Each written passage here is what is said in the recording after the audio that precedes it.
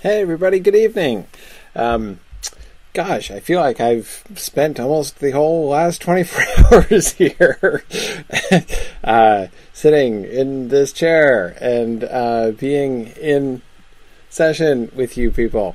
With many of you. I recognize many of you from yesterday. Anyway, I hope that most of you, were able to join us for at least some of the webathon yesterday. That was a lot of fun. I've had I had sort of ideas of doing that for a long time, doing a kind of a marathon session, but it took the initiative of the Mythgard students to really make it happen, and they did a fantastic job. It was so much fun yesterday.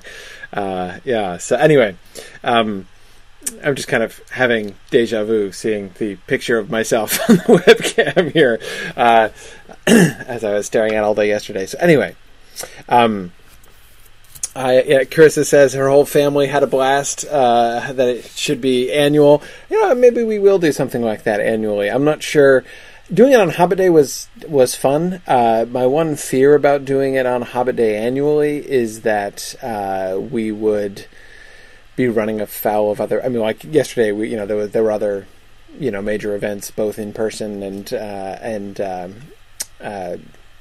online that were also happening. So maybe we pick another day when we're not conflicting with everybody, but we'll see. Not quite sure, but we'll see. Anyhow. Welcome to our, I almost said our final Two Towers session, but that seems like a rash statement. Our first bonus session on the Two Towers. The focal point for today is going to be getting through all of the stuff that I had wanted to talk about, but didn't get to talk about before. And I couldn't just stay late on Thursday because I had to go cook dinner for my sons. So anyway, we're going to finish up with the choices of Master Samwise today, and then I'm going to go back. Yana had mentioned this. Yana's here with us this evening again, once again showing that intrepidity for which he has become legendary here in joining us at, what is it? Is it 2:30 or 3:30 in the morning? I can never remember, Yana, if you're 5 or 6 hours ahead of me. Anyway, Yana had reminded me that I had intended to talk about Aragorn's Gondor poem way back at the beginning of the Two Towers, and had never gotten the chance to, or had to skip it. And he was, of course, quite right to remind me. So I've gone back and I've included that one too. So we're going to talk about Sam. We'll talk about the Gondor poem, and then I'll talk about as many of the questions as I've received as I can. And then we will pretty much inevitably do another session later on, and we will, and then I will be able to get to a lot of the topics you guys have raised during the sessions that I haven't had a chance to do. Many of the sort of the suggestions and questions that I've had to skip over, that you guys have submitted live, and also some of the email questions that I've also gotten. So we'll do one last wrap up session on those. Okay.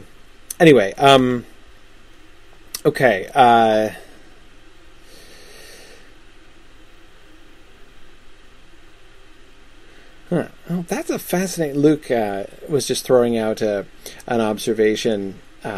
He's got to go soon because, of course, Luke has to get to class. He has his preceptor session for the Mythgard Philology class in 20 minutes. But Luke was pointing out, it's interesting that each of the 3 volumes of The Lord of the Rings, Fellowship of the Ring, Two Towers, and The Return of the King, each ends with a Frodo leaving Sam episode. Luke, I had never thought about that. I had never noticed that. But yeah, it's true. The end of the Fellowship of the Ring, Frodo is attempting to depart and leave Sam behind and fails. In the end of the Two Towers, he's being dragged off by orcs with Sam in pursuit, but still they're being separated. And then, of course, he's leaving him at the Grey Havens at the end of the Return of the King. That's fascinating, Luke. I had never noticed that. I don't quite know what to make of that. I'd have to think about that a little bit more. It's not...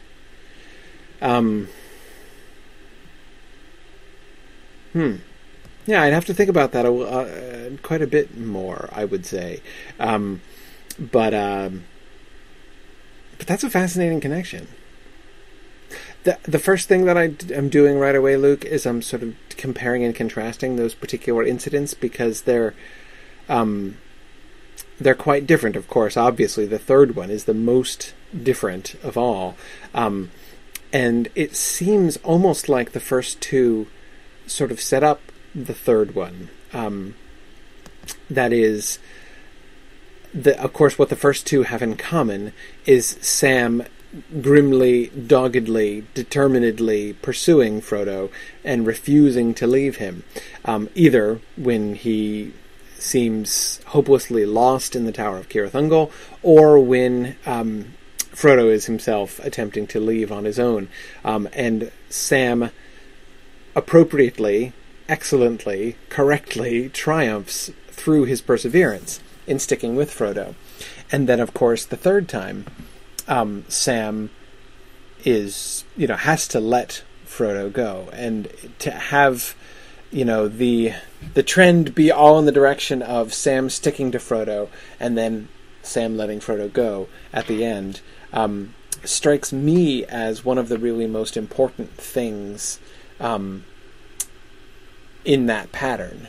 That's the primary thing that jumps out at me, is sort of thinking about the first two incidents, the Fellowship Thing and the Fellowship and Two Towers incidents, seem to me to be in that way an important setup to the third one, because it really helps us to see the significance of that, I think, in a different way. But it's very cool. Luke says he was thinking of Beren and Luthien to some extent, refusing to be left behind and stuff. Yeah, it is like in some ways. Of course, there are several parallels between Frodo and Sam and Beren and Luthien. But again, see here in The Return of the King, that's where you get the difference, right? It's that separation which Beren and Luthien, they said no to that one too, right? Sam lets Frodo go. Lets Frodo go on his own. He will follow him eventually, but he lets him go. And Frodo's speech about, you were meant to be one in whole, Sam. Yeah.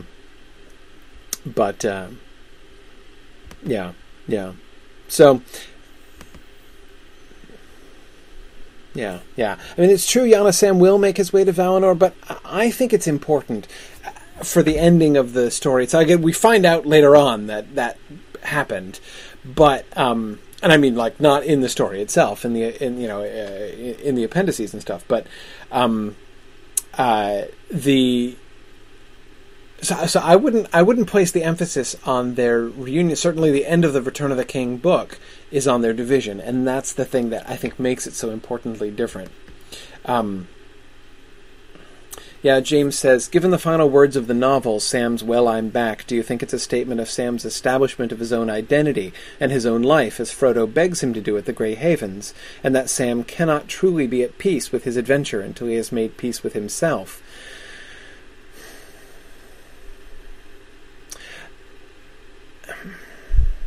Yes. I'm pausing, James, because there's something in that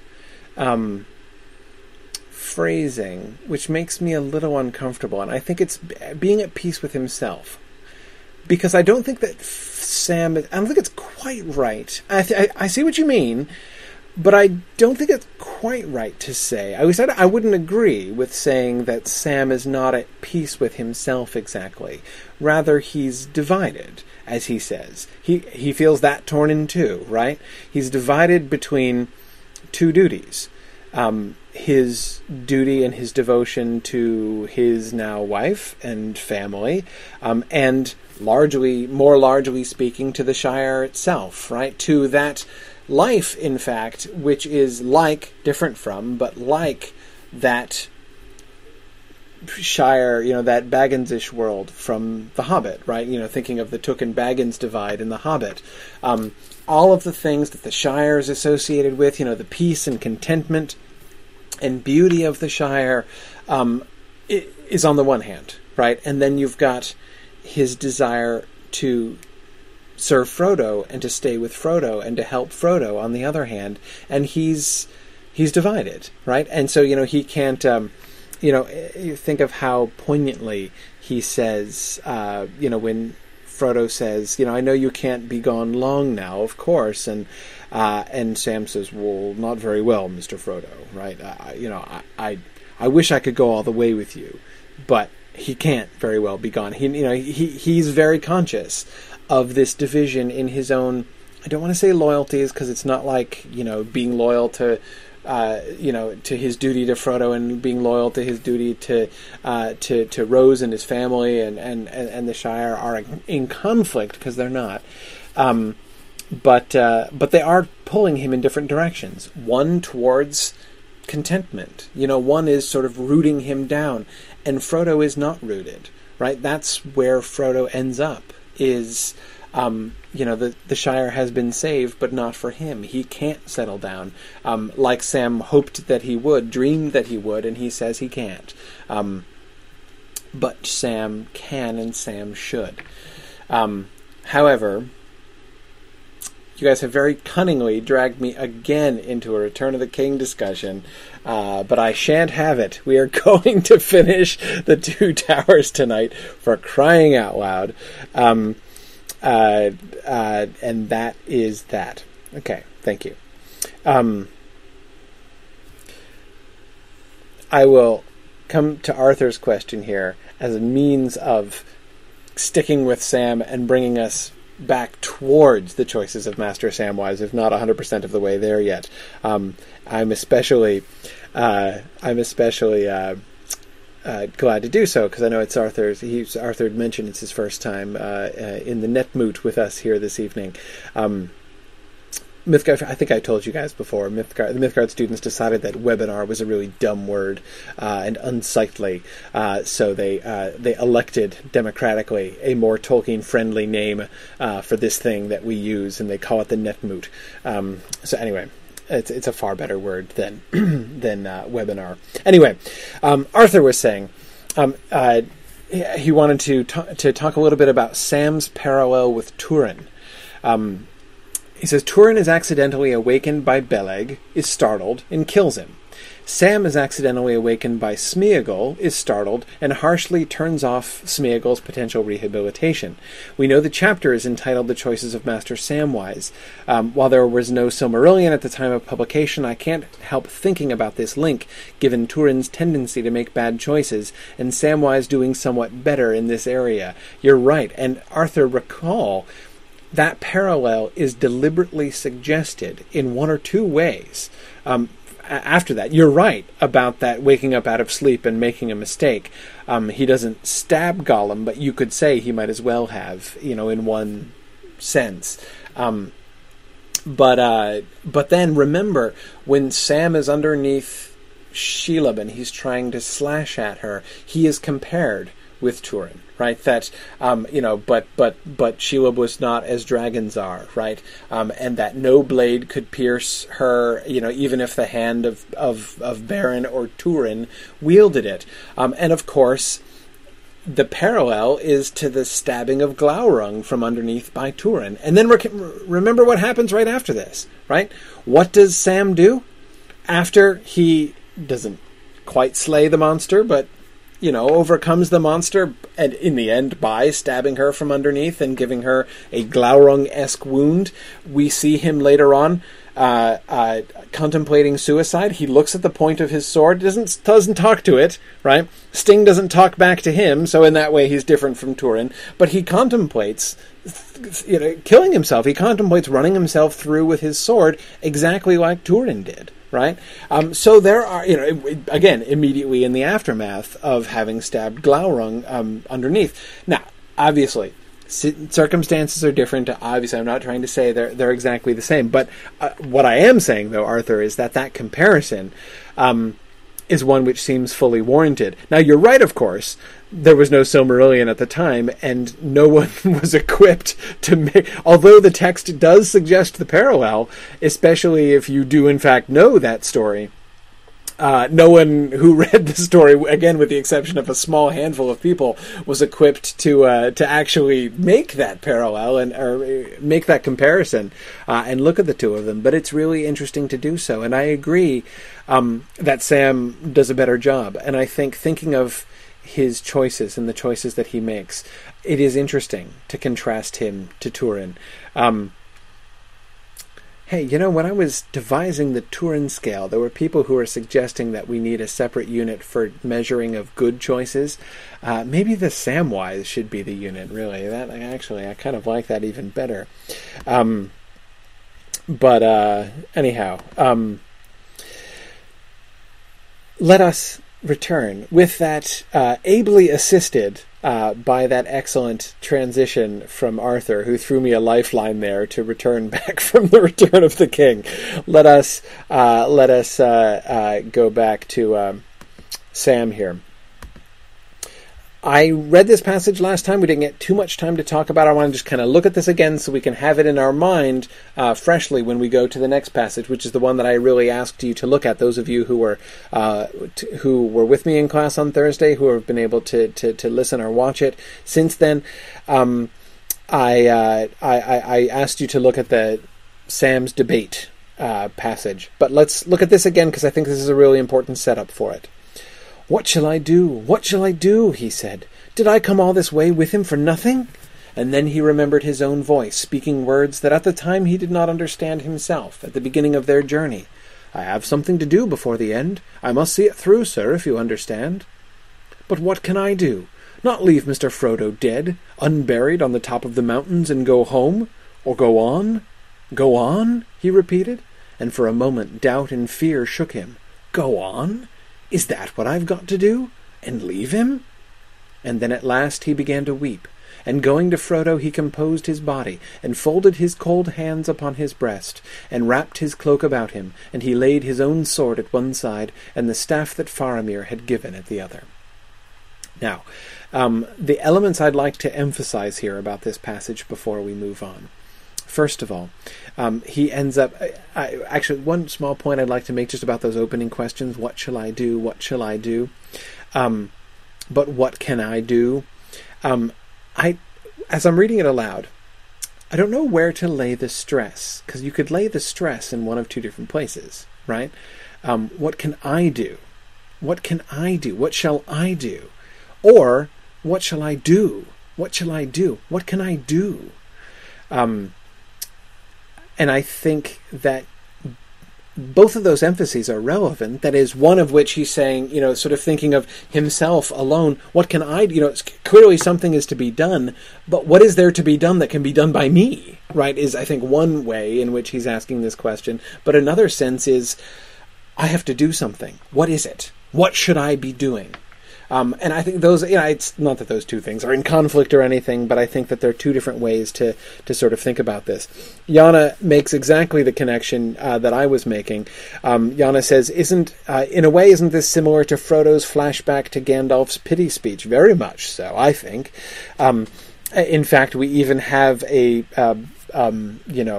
typographic reminder of that. Again, that, the colon and the italicized words. We're not just being reminded of the general, and then he remembered something he said to Frodo about always sticking with him, right? It's not just a summary. We get a quotation. And we get a quotation in the first person that is, again, it's like... it's not quite as... The language describing it is not quite as strong as with Frodo, right? Where he's, like, hearing the voices and we're getting Gandalf's quotations and Frodo's quotations directly, as if Frodo is actually hearing voices. Here, Sam is explicitly remembering and not hearing, but again, it is a quotation. It's not a general sense. He's hearing his own voice. And we, of course, very importantly, we the readers are being reminded of this also, so that we recall exactly what it was that Sam said to Frodo. But notice also the emphasis, speaking words that at the time he did not understand himself at the beginning of their journey. Now, this isn't exactly Frodo or Sam speaking phrases of Elvish that they don't comprehend, right? That both of those just happened, in the last hour or so before Sam says this. So that kind of intervention, that kind of some other voice speaking directly into his mind or even through his mouth, we've seen that happen. If that's exactly what's happening. But anyway, here it's different. He's just remembering it in his mind. But notice how it happens. He's just asked a question. Well, 3 questions. Well, okay, 2. 1 twice, right? What shall I do? What shall I do? Did I come all this way with him for nothing? And then, as if he is receiving an answer, he suddenly has this flash memory. I have something to do before the end. I must see it through, sir, if you understand, with the reminder from the narrator that he did not himself understand at the time what he meant. He was, in some sense, and I want to emphasize that because I'm about to use a dangerous word, he was in some sense inspired when he said that back in the Fellowship of the Ring. Now, I think you can see why I'm saying that that's a dangerous word. Dangerous in the same way that the word faith is dangerous when I was using that word several classes ago, talking about Frodo's faith or Aragorn's faith. Dangerous because it's easy to sort of jump to applying them or thinking of those words being used in the sense in which they're so frequently and so significantly used in a specifically Christian context. And I don't mean that exactly. I mean it more broadly. But also literally, inspired means something to have something breathed into you. That's the root of the word inspired. And this idea, this notion was just like breathed into his mind. He was inspired somehow by something. We're not told how, we're not told exactly whom. The Lord of the Rings never really pulls the curtain back on that mechanism. But somehow he was inspired with this idea that he has something to do before the end. In fact, of his own doom, in that one of the senses of the word doom that we've been looking at throughout this book, right? He has some fate. He has some destiny before him, and he is given. Again, notice I am vaguely using the passive voice in just the way that your English teachers always told you not to do, but I'm doing it on purpose because we don't know who the agent is who does this, right? He is given a sense, a glimpse of his destiny, of his fate, of his doom, to use Frodo's language, the path that is laid before him, right? I have something to do before the end. I must see it through, sir, if you understand. He didn't know what it was. Now, when he asks the question, what shall I do? Did I come all this way with him for nothing? The answer is, no, you didn't. You have a job to do. You didn't come all this way with him for nothing. There was something, capital S, that you came here with him for. There is a reason that you are here. You're asking, what shall you do? You shall do that thing that you were supposed to do before the end. And notice his response. But what can I do? Right? He doesn't deny it. He's like, no, I'm not important. I don't have a fate. I don't have a destiny. He's like, okay, but what? Right? What can I do? And then he guesses, not leave Mr. Frodo dead, unburied on the top of the mountains and go home. It can't be that. Or go on?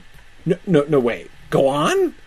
Right? Notice this is him thinking through what is that job? What is that thing? What is that reason that I was here? If it is in fact if it wasn't for nothing that I came, if it was my doom to be here, what is that? Go on? And for a moment, doubt and fear shook him. Notice what's happened there. We have his own emotional response to the recognition of his apparent destiny, right? When that second idea, his first idea is, I should go home, right? I'm supposed to go home. I guess I go home, right? It's like, oh, wait, shoot. Maybe go on. Is that go on? And he has this strong emotional reaction. Go on? Is that what I've got to do? And leave him?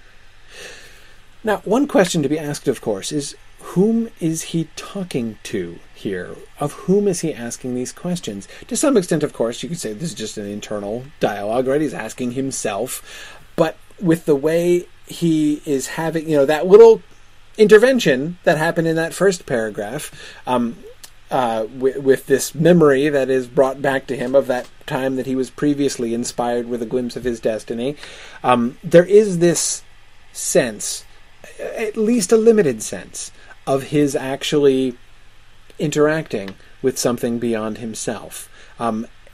One could almost, it would be clumsy, but I'll do it anyway because I am clumsy. It would be to describe this as Sam having a conversation with his own doom, or with the knowledge of his own doom. Is that what I've got to do?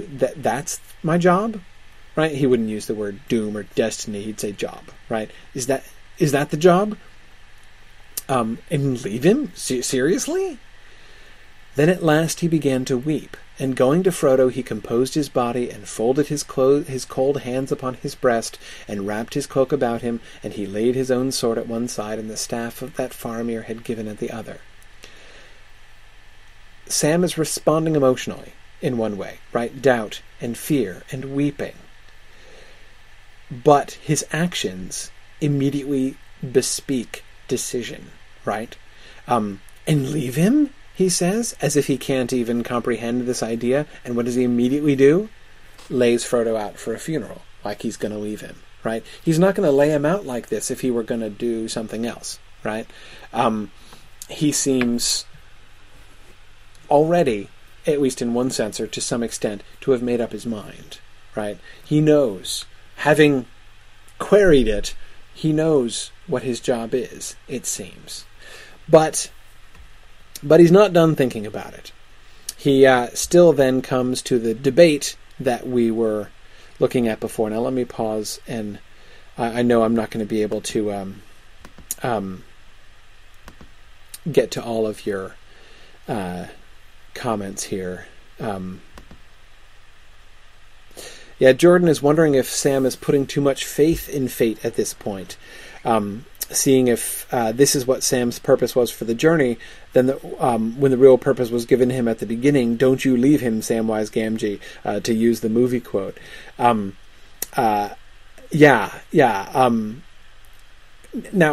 in the book, you remember where that happened? It's the elves who say that. Don't you leave him. And he says, I don't mean to, right? I'll follow him if he goes to the moon. They laughed, right? The elves laugh. Of course they laugh. The elves laugh at everything. The elves of Gildor and Glorian that they meet in the Shire are clearly the same elves. I would be willing to bet that Gildor was one of the Tralalalali elves in The Hobbit. He was totally there. That guy is a Tralalalali elf all the way. But anyway, sidebar.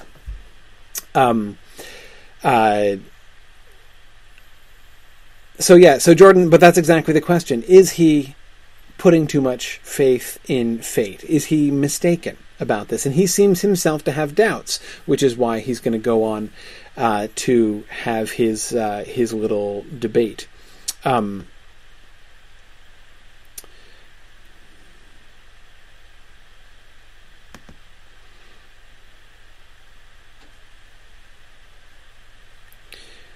Sorry, I'm just scanning over your...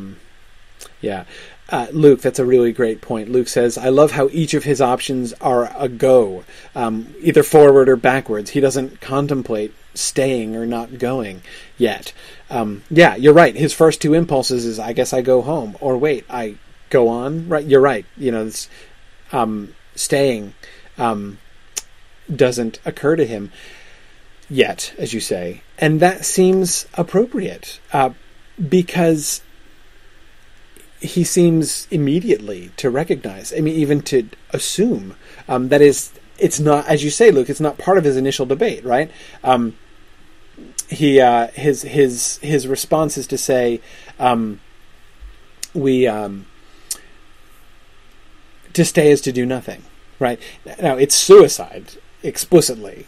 Of which he says, that is to do nothing, not even to grieve, right? So it's suicide, which is the real cipher option, to do nothing. But again, to stay there until what? Like, for what goal? To what end? Is not something that occurs to him right away here. But let's go on to the debate.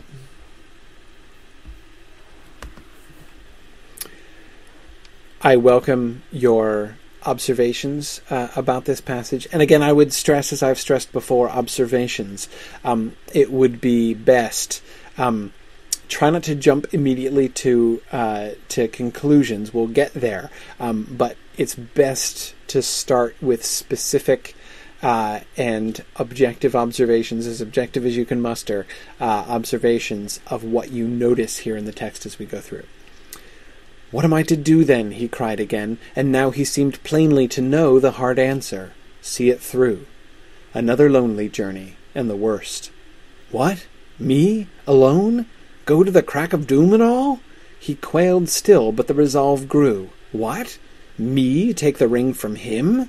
The council gave it to him." But the answer came at once. "And the council gave him companions so that the errand should not fail. And you are the last of all the company. The errand must not fail." "I wish I wasn't the last," he groaned. "I wish old Gandalf was here, or somebody. Why am I left all alone to make up my mind? I'm sure to go wrong. And it's not for me to go taking the ring, putting myself forward." "But you haven't put yourself forward. You've been put forward. And as for not being the right and proper person, why, Mr. Frodo wasn't, as you might say, nor old Mr. Bilbo. Nor Mr. Bilbo. They didn't choose themselves. Ah, well, I must make up my own mind. I will make it up, but I'll be sure to go wrong. That'd be Sam Gamgee all over. Let me see now. If we're found here, or Mr. Frodo's found, and that thing's on him, well, the enemy will get it, and that's the end of all of us, of Lorien and Rivendell and the Shire and all. And there's no time to lose, or it'll be the end anyway. The war's begun, and more than likely things are all going the enemy's way already. No chance to go back with it and get advice or permission. No, it's sit here till they come and kill me over my master's body, and gets it, or take it and go." He drew a deep breath. "Then take it is." Okay. What do you notice? Now, I would like to make reference to, I noticed that Tom Hillman was not able to join us tonight. He's been with us for most of the Two Towers classes, and he sent me a long and thoughtful email about this passage, I think because he knew he couldn't be here tonight. So I did want to mention an observation that he made, and that Arthur was just pointing out also. The question, who's talking in this debate? We can assume that this is Sam talking to himself, right? But is it? We should pause to ask that question and see if we can answer it. Arthur asks the same thing.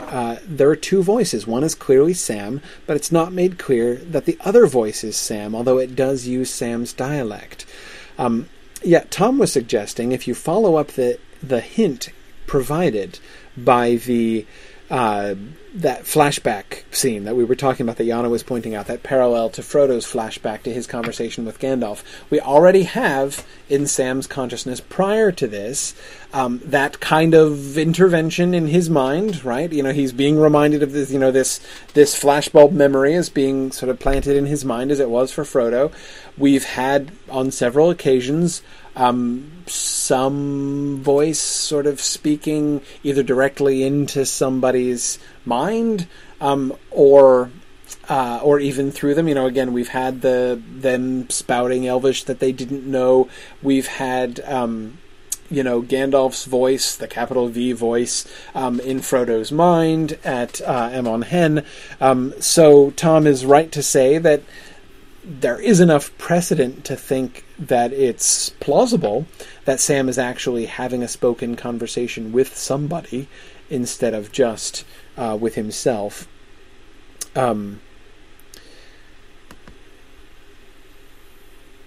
is a shift, as a couple people are pointing out. We do get a shift. Remember, we were paying close attention to the pronouns when we were looking at Gollum's debate. We get a pronoun shift here too, right? What me alone, what me, take the ring from him, and you are the last of all the company. I wish I wasn't the last, but you haven't put yourself forward. I must make up my own mind, right? We do get that shift from first person to second person.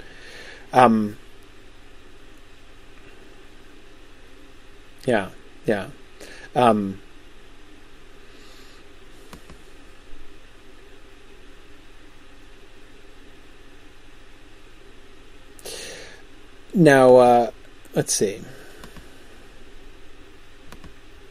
Yeah, Arthur makes two observations. First, that in that last paragraph, it seems to be the turn of the second voice to speak, but it shifts into the first person. But, as Arthur then immediately points out, that last paragraph is actually a continuation. Notice there's never a close quotation there. We do get, the inverted commas, as they call them over in England, the quotation marks there.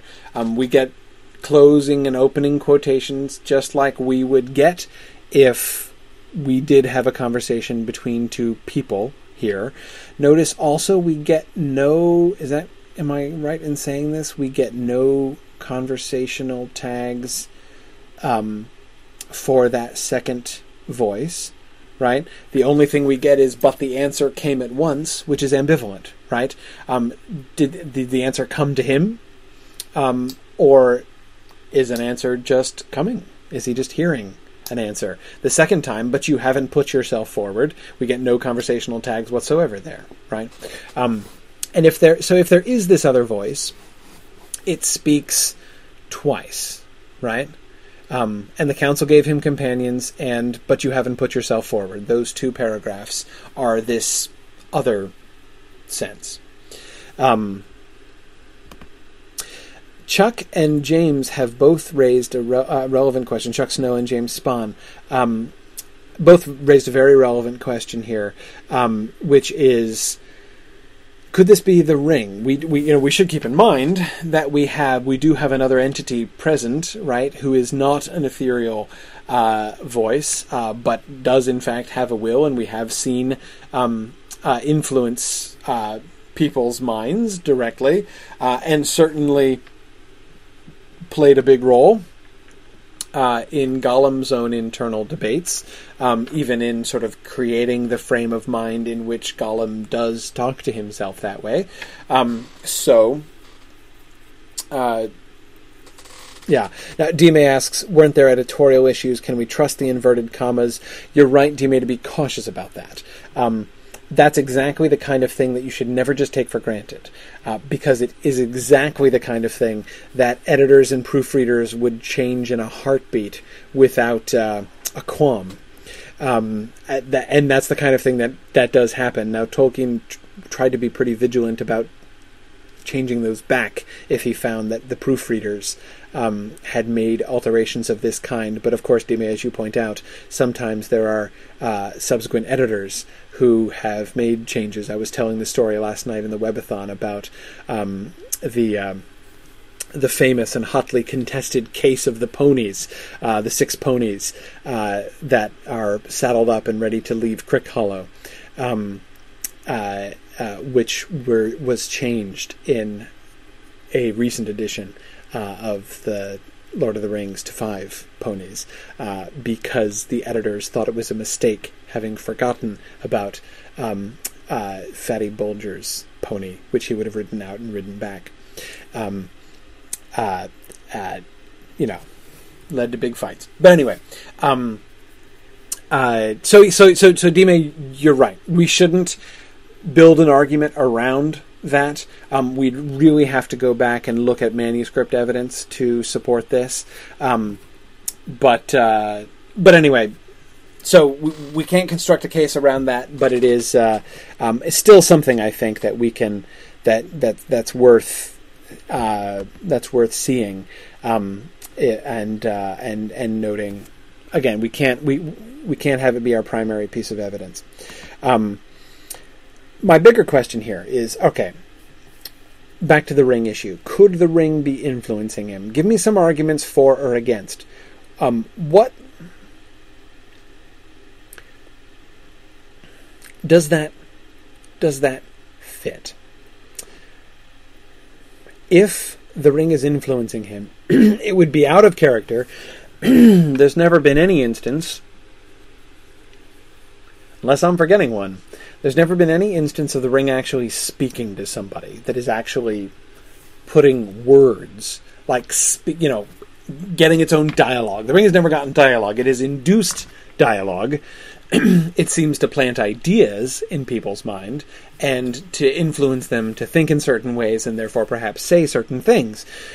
But we've never had an instance of the ring speaking. Now, you could argue, well, of course, the ring's never been this powerful. It's never been this close to Mordor. It's gaining in stature. Sure. But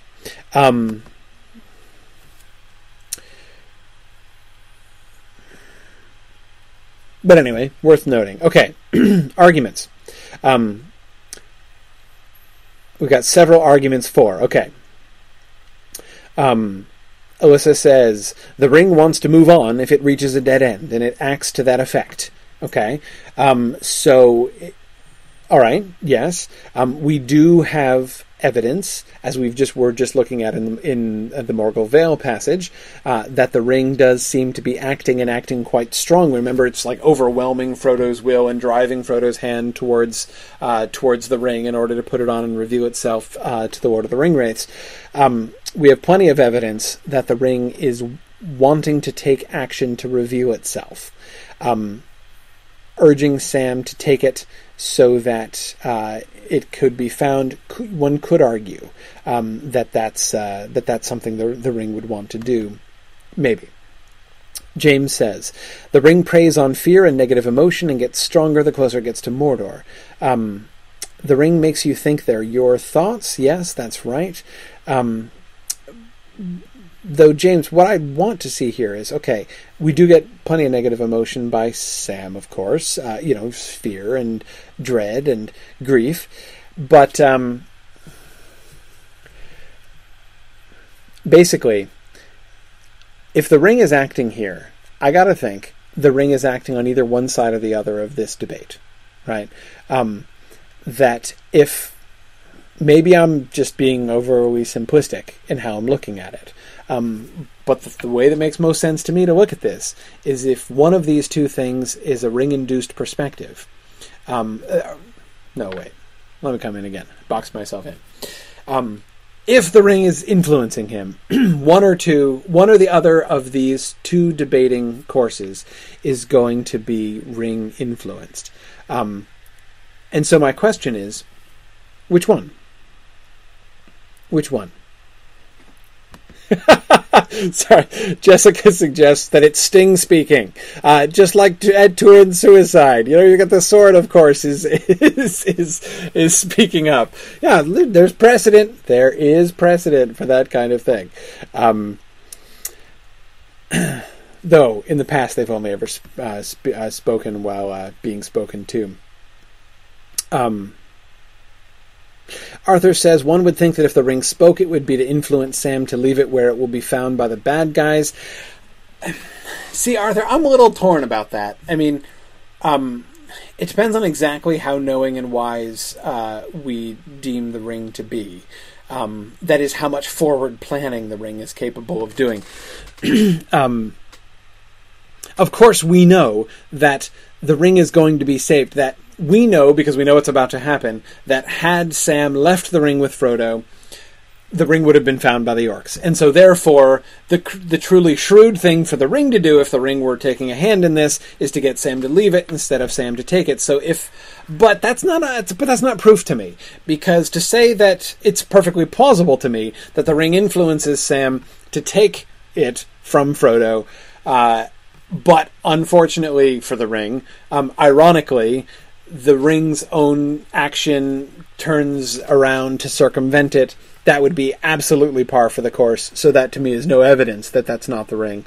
The fact that the ring's attempt to reveal itself turns out to backfire, that's what always happens. So again, that to me, that's... Now, Jordan makes a point, and Jordan, you're thinking exactly what I'm thinking.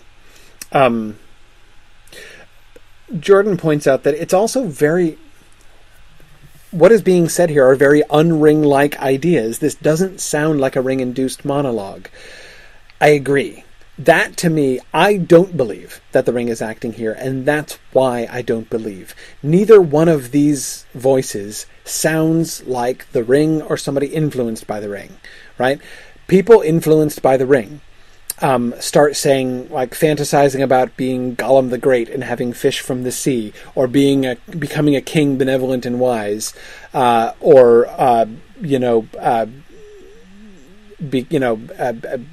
a queen with all of the ways that Galadriel describes what she would become if she took the ring. You know what I mean. What do we see in both of these sides? The one side, the first side, the what am I to do then, what me alone go to the crack of doom and all side, is not wanting to put himself forward, right? I'm sure to go wrong. He's not thinking grandiose thoughts about himself. He's thinking the opposite of grandiose thoughts about himself. He is keenly aware of his own weakness and his own unsuitability. That's a really gentle word to use for this, but anyway, his own unsuitability for this task. This does not sound like somebody who is being tempted to dominate others, who is rationalizing the acquisition, the subtle first step down the road to the acquisition of power for himself. He doesn't sound like that. His reasoning at the end, here, notice I'm sticking with the first voice here, looking at what the first Sam voice and the character, what that emphasizes. If Mr. Frodo's found and the thing's on him, then the enemy will get it, and we don't want that, right? That doesn't seem... Okay, I mean, if the ring is doing that, maybe it thinks it's deceiving him into taking it. It's like using reverse psychology on Sam. Maybe again, but no chance to go back with it and get advice or permission. Is that rationalization, right? I've got to take it and go. I don't think that's ring-induced monologue. I think that is like triumphantly ironic parallel to ring-induced monologue. Notice the capitalization of it. No chance to go back with it. And gets it. Or take it and go. Does that sound like anybody to you? Right? We wants it. Take it. This is exactly how Gollum talks about it. Right? We wants it. We wants it. Give it back to Smeagol. This is, that significant use of the it pronoun. Then take it. It is, right? Then he fulfills Stinker's fantasy of reaching out and taking the ring off of Frodo's comatose body, right? So there's a real parallel at the end of this debating, which however many voices are actually, whether or not it's Sam actually speaking to himself, we certainly should all be thinking of the Slinker and Stinker conversation, right? I mean, I think the parallel between those two, and this is something we've seen throughout this book, right? Lots of these kinds of parallel scenes, where I feel like the text is really inviting us to make these comparisons. So we've got Smeagol's debate and Sam's debate. There are different dynamics involved, of course, but we're clearly comparing them. They end exactly the same way, right? That is, with somebody clawing towards the neck of Frodo to take the ring. But my point is not, in fact, that Sam and Stinker are the same. That Sam is being overcome by the ring. He's clearly not being overcome by the ring. The parallel establishes the contrast. The spirit with which he takes the ring, the spirit of the unwillingness, genuine, not, I believe, rationalized unwillingness. They're like, oh, no, really, I shouldn't. No, I'll just take it for a little bit. I really don't want to, but, okay. No, I really do not. That's not how I hear Sam talking there. He has to talk himself into taking it because that destiny is upon him, that doom is upon him, and then he does take it. And again, it's the contrast between him and Stinker. He is the anti-Stinker when he reaches out and takes the ring from Frodo in completely the opposite spirit to how Gollum wanted to take it from Frodo. And so I don't believe that voice number one, that doesn't sound like the ring to me. That doesn't sound like the work of the ring. How about voice number two? Less so, I would say. The council gave him companions so that the errand should not fail, and you are the last of all the company. The errand must not fail. Well, there's a little bit of an impulse towards grandiosity there, I guess. You haven't put yourself forward, you've been put forward. And as for not being the right and proper person, Mr. Frodo wasn't, nor Bilbo, they didn't choose themselves. Is this rationalization? No, I think it's reasoning, not rationalization. I think that this is, he is, what I hear here is not the ring.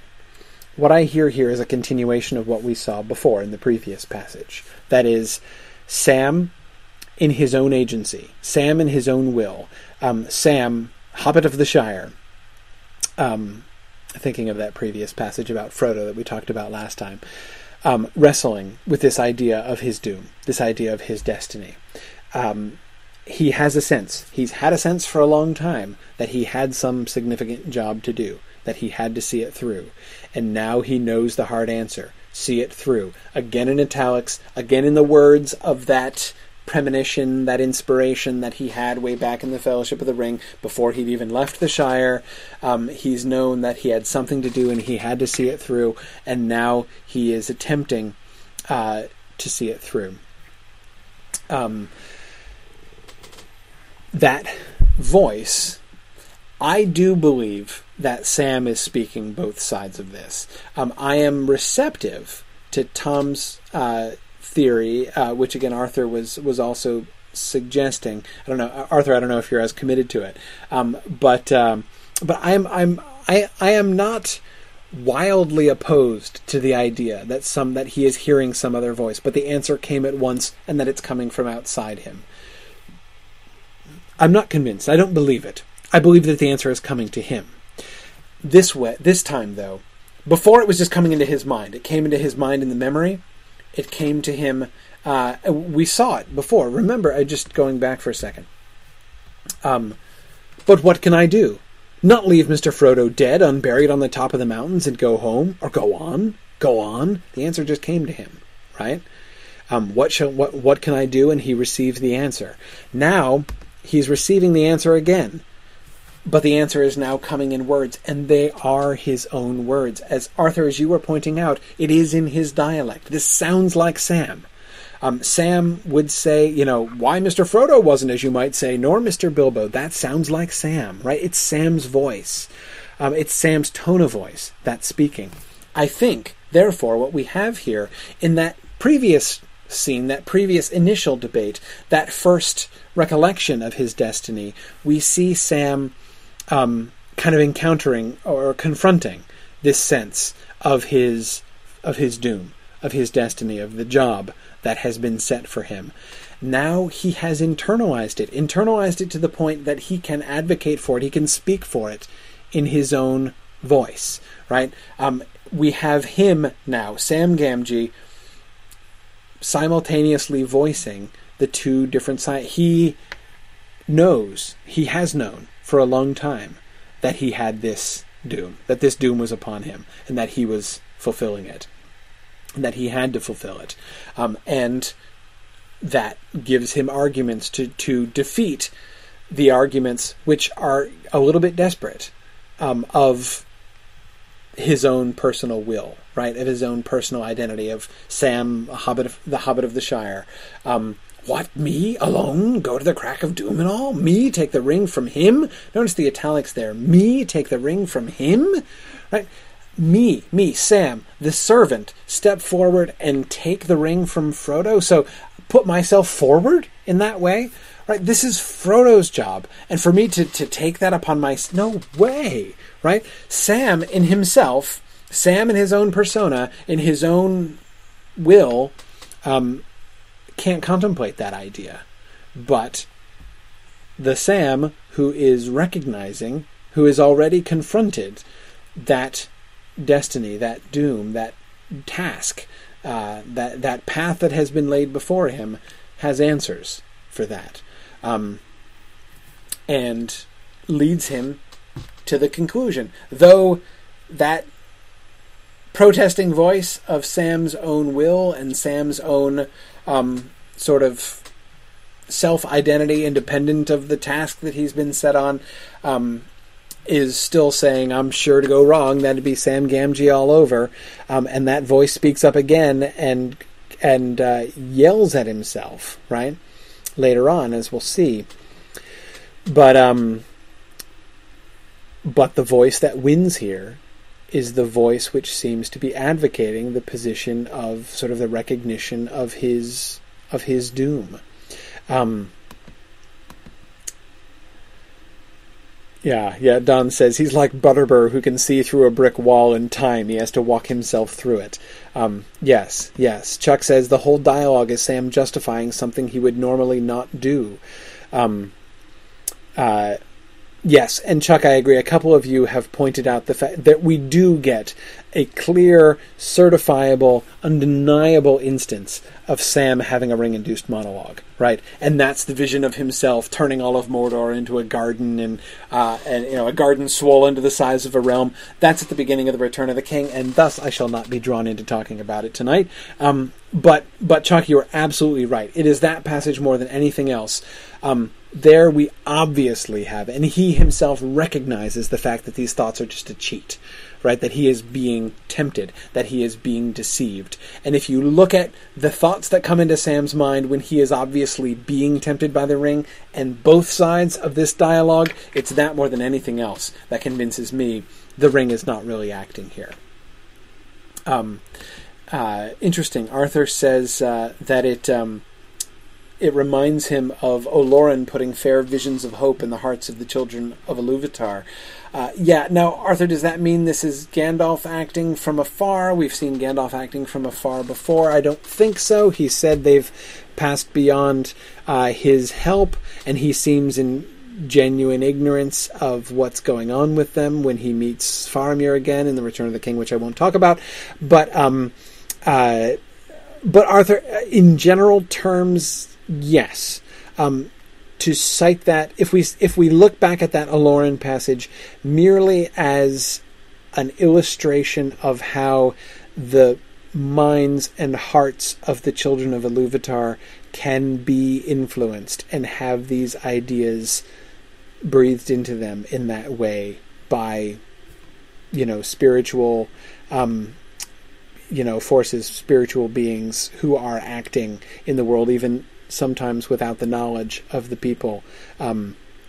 Exactly. Arthur was just clarifying that's what he meant, that it could be a higher power acting in that way, maybe even the voice of Iluvatar, possibly. We don't get that. I mean, it's impossible to say with any certainty whether that's the case or not. The Lord of the Rings is extremely shy about going there. Even The Hobbit goes there much more directly, in a sense, than The Lord of the Rings does, I think. But anyway, so that's my reading of the debate. That it seems to me to follow on what we saw before with that internal debate, which is now being sort of externalized in the fact that he's now giving voice to it. But again, there I see that as a stage in Sam's integration of that idea into his own, that again, now he himself is able to give voice, not just to respond to these thoughts, the thoughts that the recognition or the recalling, this, what I was calling his confrontation with his doom, with his destiny, were presenting to him, but now he's actually articulating the arguments of that doom. And the second voice goes away. It stops alternating and stays at the first voice, because the first voice, the Sam alone voice, has been convinced. And now the two of them get integrated in that final speech, I think. In a sense, they're never really separate in another sense, but I think you know what I mean. Arthur,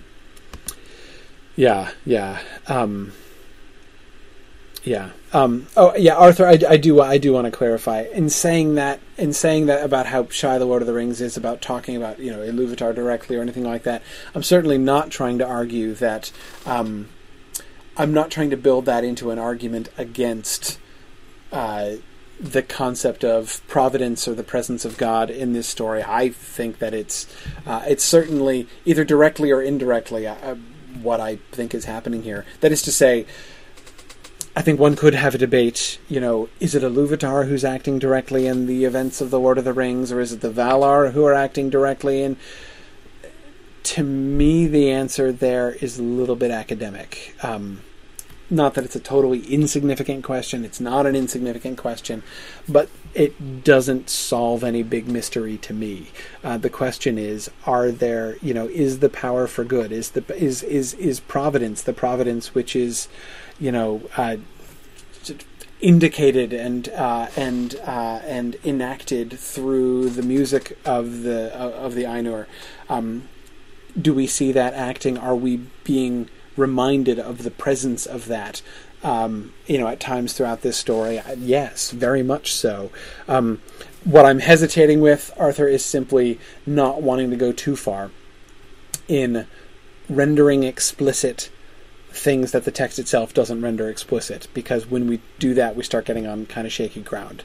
And it's easy to start making leaps from there, which will take us away from the text a little bit, if you see what I mean. I tend to be cautious in my approach to that kind of thing, if you see what I mean.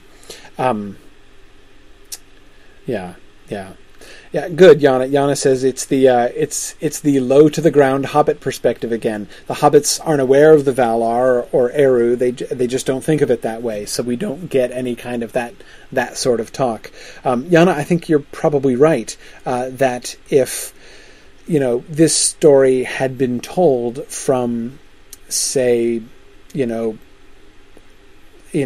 Elvish point of view, if we were getting, if the textual history of the Lord of the Rings didn't start at the Red Book of Westmarch, but instead started with a record made by a scribe in Rivendell, having compiled, having heard the accounts of the travelers and talked to Gandalf and Elrond and Galadriel before their departure, and Celeborn afterwards, and then sat down to write the version of the story which might have sounded more like the Silmarillion.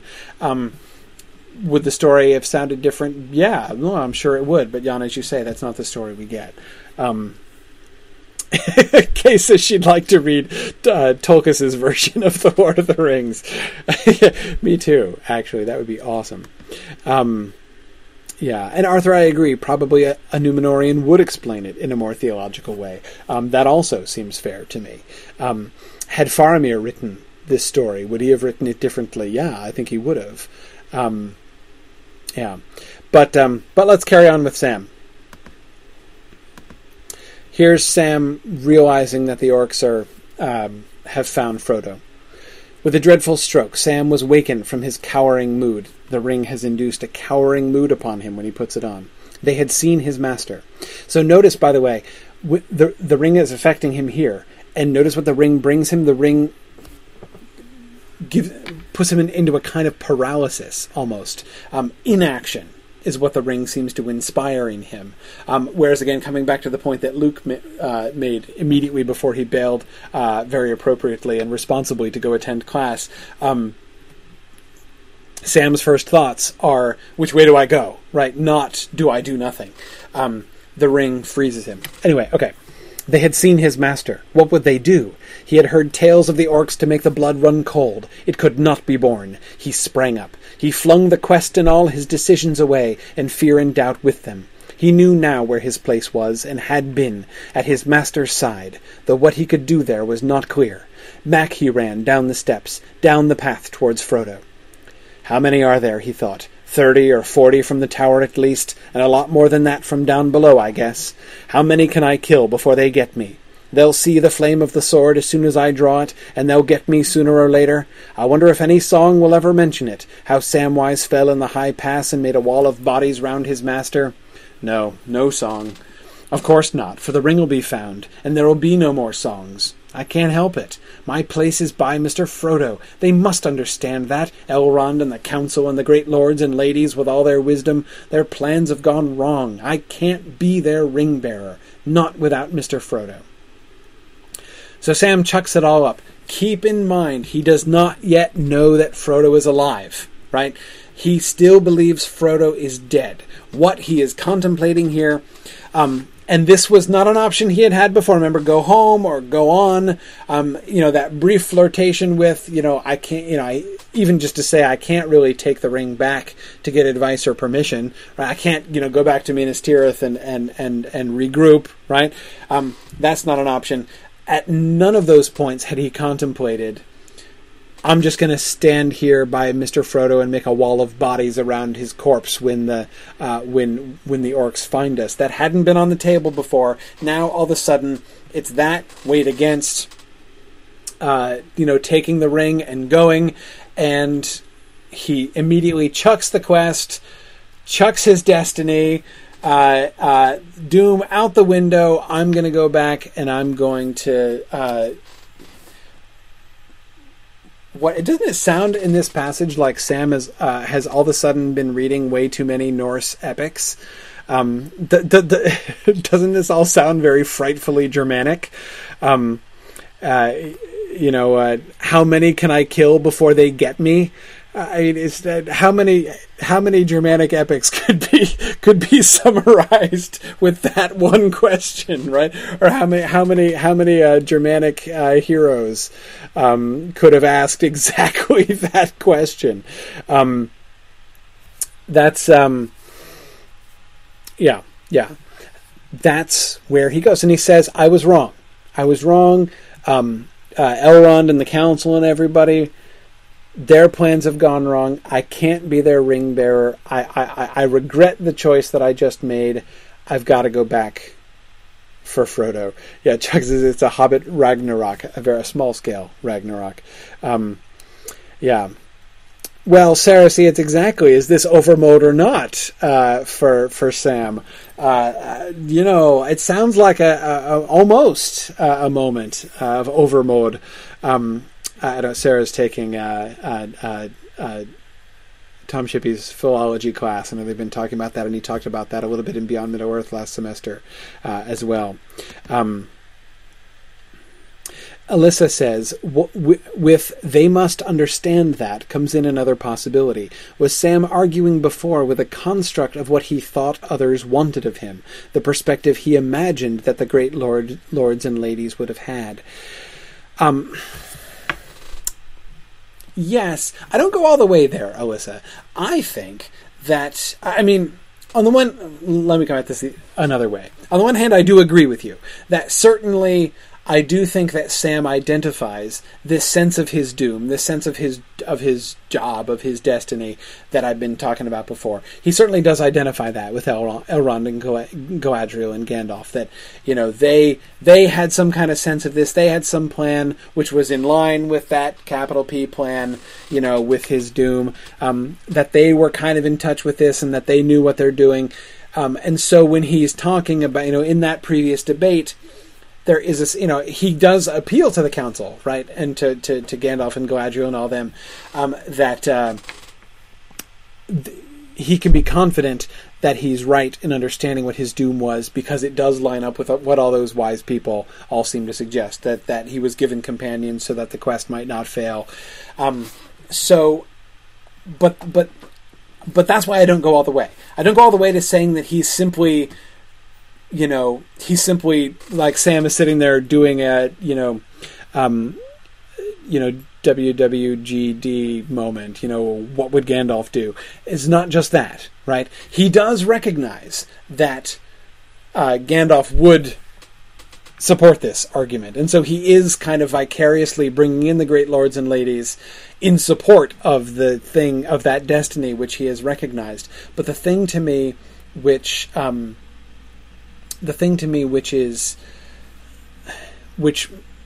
prevents me from really going all the way with that reading is that first sense, that first premonition of his destiny, which came to him while in the Shire, didn't come from the council, didn't come from Elrond, didn't even come from Gandalf. It was just something that came to him. He's got something to do, and you could say, came after his encounter with the elves, so there was perhaps arguably a great lord involved, but I don't think so. It's not about the council. It's not about these other things, and he's never referring back to Gildor in that way. No, this seems just to be. That was the occasion on which this was stirred, but I don't think that we can see that he's doing that. But again, when he decides to chuck up his doom, right, to go against his doom, as he's just reasoned it out, it is like he is immediately going back to the great lords and ladies, right? Like he knows they would tell him not to do this. And he's like, I'm sorry, people. All those people who aren't here that I'm now arguing with, I'm sorry. Your plans have gone wrong. He's not speaking in the second person, of course. I can't be their ring bearer. This isn't going to work. Not without Mr. Frodo. So he's going to go back. Again, remember, Mr. Frodo is dead. As far as he knows. Right? His decision, not without Mr. Frodo. This is not I'm not going to leave you, Frodo. This is I'm not going to leave your body. Right?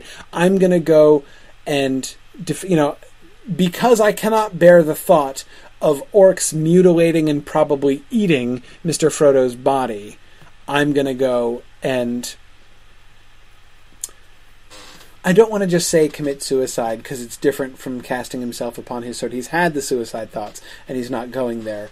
And I don't want to cheapen Germanic heroic literature by simply characterizing this kind of desperate and despairing resolve, which is so common among Germanic heroes, as simply a suicidal wish. I think that's a terrible mischaracterization of that. But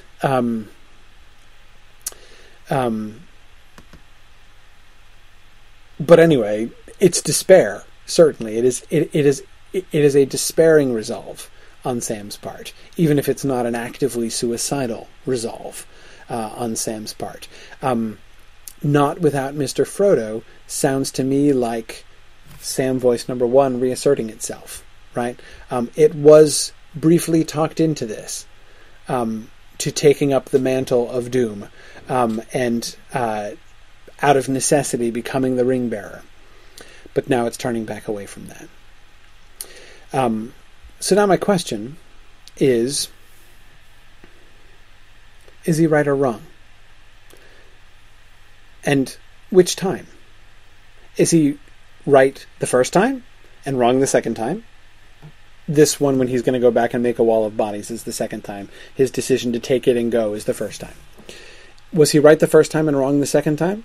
Or was he wrong the first time and right now, that he should not have left Mr. Frodo? Or is he wrong both times?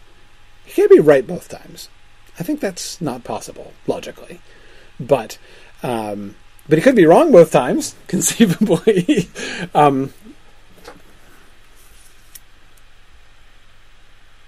What do you think?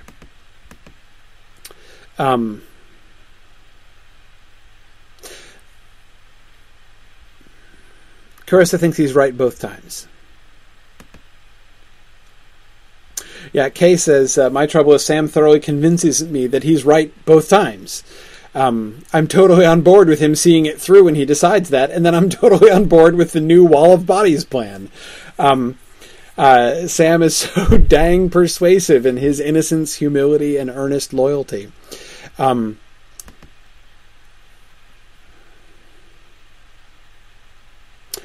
Don says he's right the second time. Service is the greater good.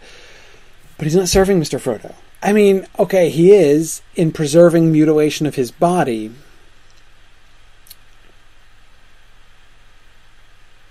But he's dead. If it were preserving him from death, that's a different thing, right?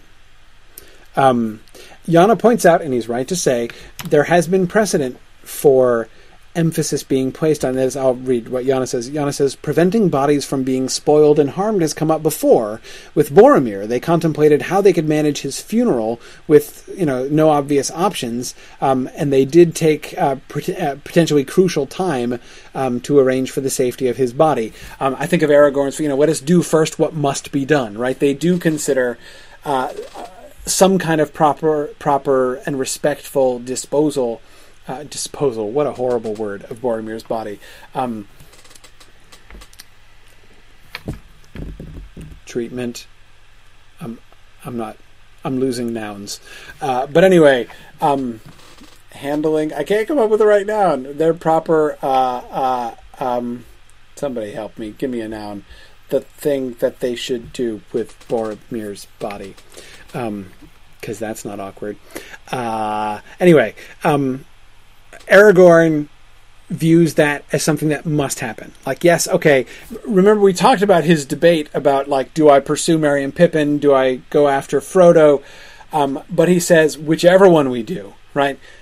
Priority over both of those things, in a sense, is first we've got to take care of Boromir, right? We can't just leave him. Dispensation. That's better, Sarah. That's better. Disposition.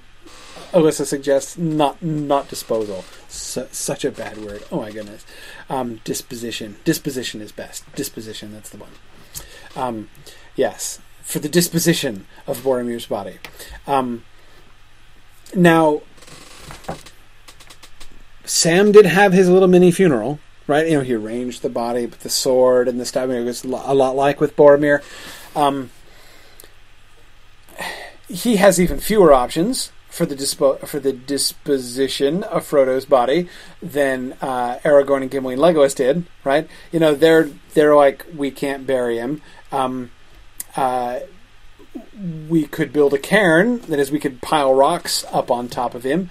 And Gimli's like, that'd take a really long time, right? So Boromir, so Aragorn's suggestion, no, let's give him to the River of Gondor. Perfect solution that will also facilitate Faramir's vision later on. So, cool. What does Sam have? He doesn't have a river, right? I guess he could have built a cairn, but again, that would have been difficult. I'm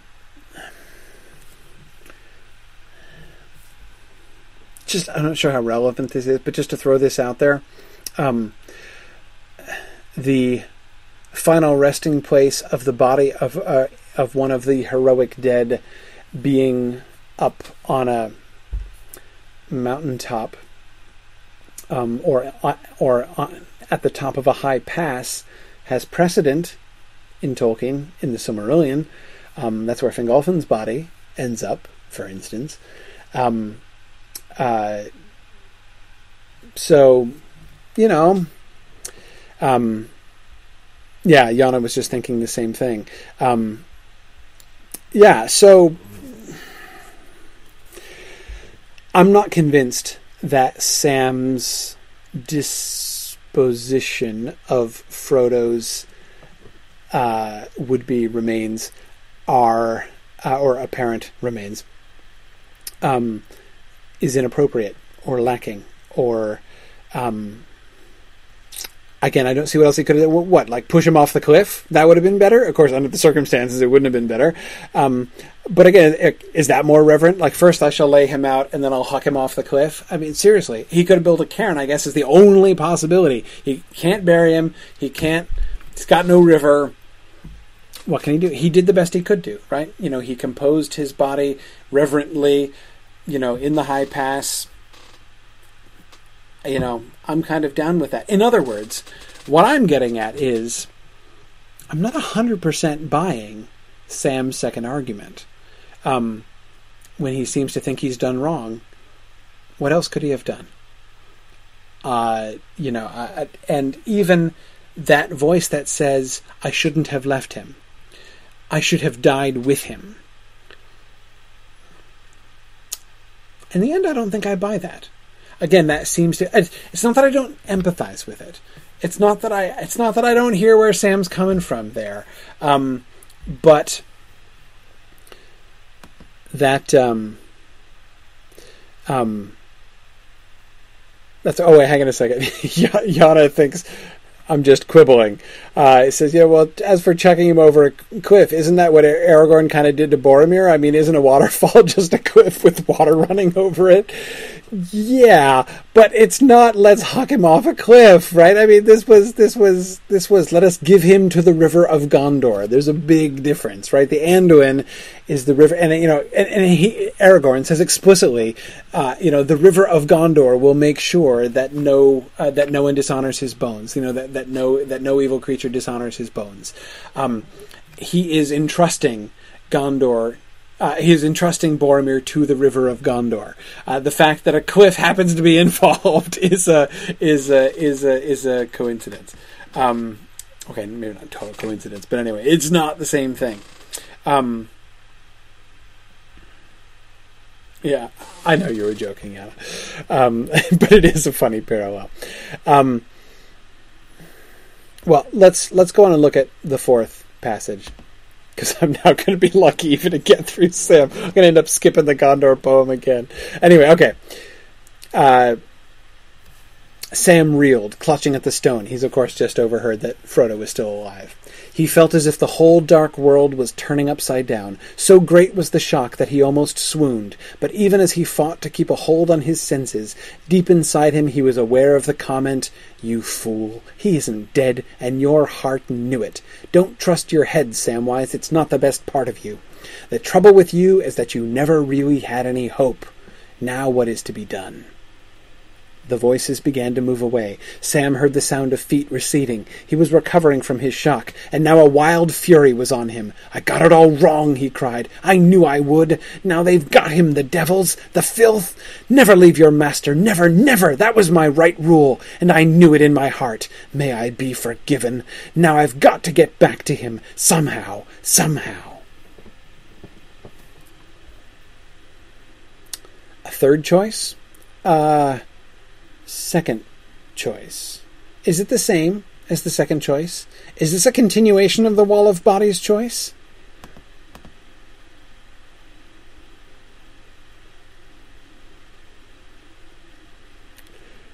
Alyssa is trying to draw me into another Return of the King discussion, but I shan't be drawn, Alyssa, but I will mention your point anyway. Alyssa says, Pippin's wish before the Black Gate that he and Merry might at least have died together indicates that the desire for sticking together even in death is not an uncommon trait in hobbits. Yes, I agree. So certainly in that way you could say it's not just a Sam suddenly becoming a Germanic hero thing. That this is also, an expression of something sort of more organically hobbitish in that sense, perhaps. But anyway, back to my question about whether it's a continuation. Kay says yes. Arthur says no, because now he has hope to go on. I agree, Arthur, there's a distinction there. In one sense, they are very similar. But I do think that there's an important distinction in that sense that before it was a choice of despair, right? He is rejecting faith in the sense we were using it before. That faith, remember, Frodo was showing faith, Aragorn was showing faith in destiny, in doom, in providence, right? That things are happening in such a way for a reason. Aragorn is always trying to read those, not always, but frequently trying to read those signs as a way to guide his own choices. Frodo is showing, voices in the beginning of chapter 1 of book 4, that faith, that faith statement that he makes about, that he believes that a way will be, that a way will open for him to go to the Blackland. Sam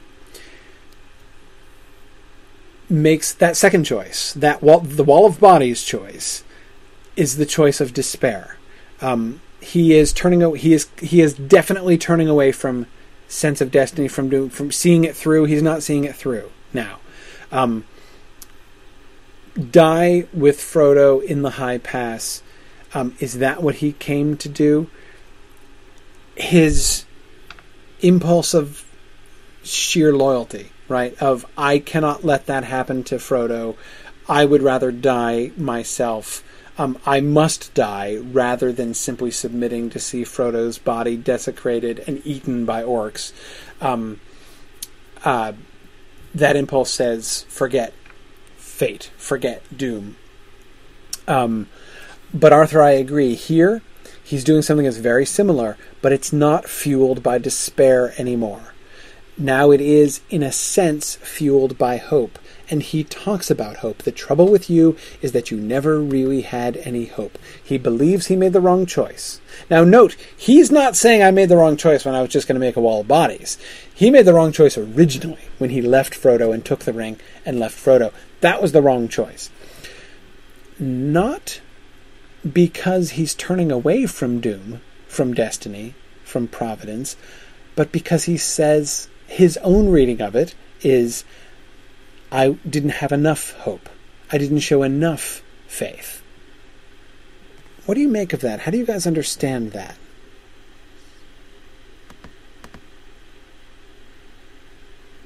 Yeah, Kay, I agree. We can definitely categorize. Kay is sort of saying we could identify. Option one is the quest above all else, right? Sort of the higher destiny, the higher job. Option two is don't you leave him above all else. Right, exactly.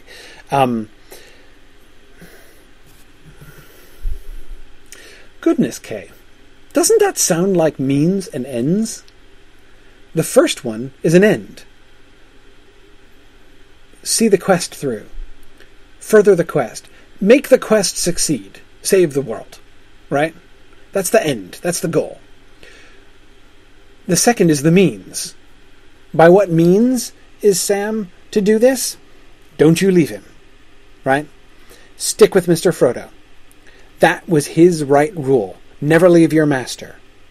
That was the means that he turned away from. In the second choice, he turns away from the end entirely, right? Forget the quest. Forget it's failed, it's done, I'm out, is the second choice, right? The first one is stick to the end. Keep the goal in view.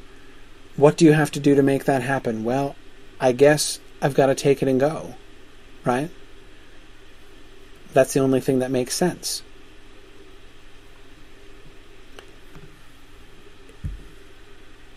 What he seems to be arguing here is not that the ends were wrong, but the means were wrong. Where did he go wrong? According to him here, would seem to be by doing the sensible thing, right? It made sense. He reasoned it all out, right? He talked it through. In that last paragraph, I'll go back here. That last "let me see now" paragraph, right? He thinks it all through. Okay, given that this is the end, what's the best way to get there? Well, I'll have to take it. What else can I do? If I stay here, that's obviously dumb, right? That's part of his reasoning. If we're found here, or Mr. Frodo's found, and the thing's on him, well, the enemy will get it, and that's the end of everybody, right? So, logically, the only way to pursue this, to achieve the end, is to take it and go. So that's what I should do. But the problem was, he says, in retrospect, that showed a failure of hope. And I knew it in my heart, he says. And I knew it in my heart. And your heart knew it. He says that twice, right? Deep down, he knew that he should stick with Mr. Frodo. He knew that it wasn't just a question of, I can't bear to leave his body. I can't bear to go on without him. I shouldn't put myself forward. But that his job, whatever in the big picture, whatever role his service of Mr. Frodo is supposed to serve, whatever ends are in the end brought about by it, what his job was, the job he is supposed to see through, is never leaving his master, always sticking with Frodo. This, of course, coming back to Luke's point about the parallels at the end of the three books. This is what we see at the end of the Fellowship of the Ring. It's what we see at the end of the Two Towers, right? Never leave your master, never, never. May I be forgiven. Forgiven for doing the wise thing, or the apparently wise thing, instead of the foolish thing. You could say, in a sense, he does, in the first instance, what Aragorn chose not to do, right? Again, the straight road of the quest for Aragorn is to go after Frodo. We talked about that, right? Obviously, the smart thing to do. Sorry, Merry and Pippin. It's been nice, but I've got to, No. He doesn't do that. Instead, he does the other thing. He follows what his heart speaks clearly to him at last. Aragorn's heart. Remember, he uses that same language. Sam's heart got all confused.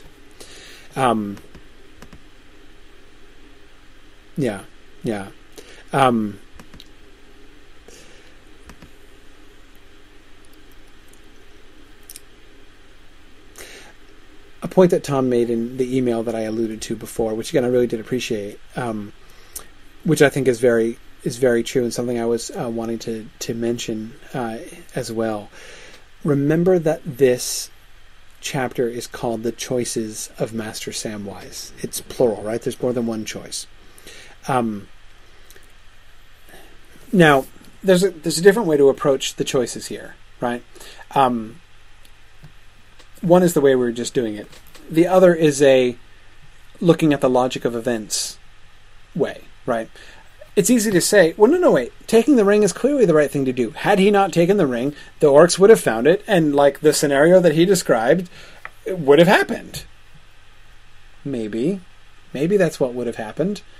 We don't know what would have happened, right? I'm tempted to quote Aslan here from the Chronicles of Narnia, right? No one is ever told what would have happened.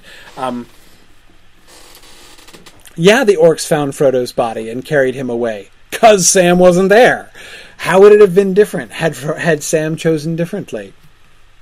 Had he, instead of going off and leaving Frodo, I almost called him Mr. Frodo because we've been talking about Sam all the way through. Had he not gone and left Frodo lying there, sort of laid out in state in his funereal pose, but rather taken Frodo and hidden with him somewhere, maybe even Shelob's lair. He's taken Shelob out, right? She's not in any trouble. There's a nice hiding spot. I don't know. Had they gone and hidden, would Frodo have then revived when Sam was there?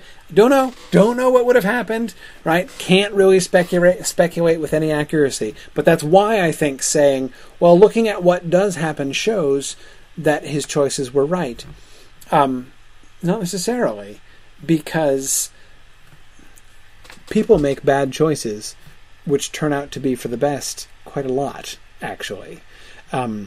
So the fact that a particular choice ends up contributing to the overall good isn't any proof that it was the right thing to have done. And I mean, Jordan, I agree. If you look at the thing, that what actually happens, as Jordan walks it through, he takes the ring from Frodo so the orcs can't get it. He returns to Frodo, right, making the Wall of Bodies choices, which enables him to overhear that Frodo is alive so he can rescue him. So all of the events do in fact conspire. Each choice that he makes does in fact contribute to the ultimate success of the quest. It might have been different, but it couldn't have been better. I talked about that quotation from before. But my point is, it would have been different. One way or another, it would have been different. Had he done things differently. Anyway. Oh, by the way, I wanted to explain my subtitle for this slide, Anagnorisis. That's it's a wonderful term. This is a term from Greek drama. Anagnorisis means a revelation. Anagnorisis is what Macbeth experiences when Macduff says, "Macduff was from his mother's womb untimely ripped," and Macbeth is like, "Oh no!" Anagnorisis is what happens when Oedipus realizes that Jocasta is his mom, and it is all confirmed that he is in fact the slayer of Laius, his own father. That's anagnorisis. My labeling of this moment, anagnorisis, is a little bit of a joke. Sam isn't Oedipus, he's not Macbeth. But the effect that it has on Sam is very similar. That whole, realization of something that turns your world upside down. There's something at least anagnorisis-ish about what is going on here with Sam. Yes, Jordan and Arthur were both referring to the moment of anagnorisis, which the Witch King experiences, which is, of course, directly parallel to Macbeth's. Yes. Kay says she still thinks that Sam is too hard on himself. I agree. Okay, I also think that Sam is a little hard on himself here. Though to me, again, the most fascinating line in all of this is the trouble with you is that you never really had any hope.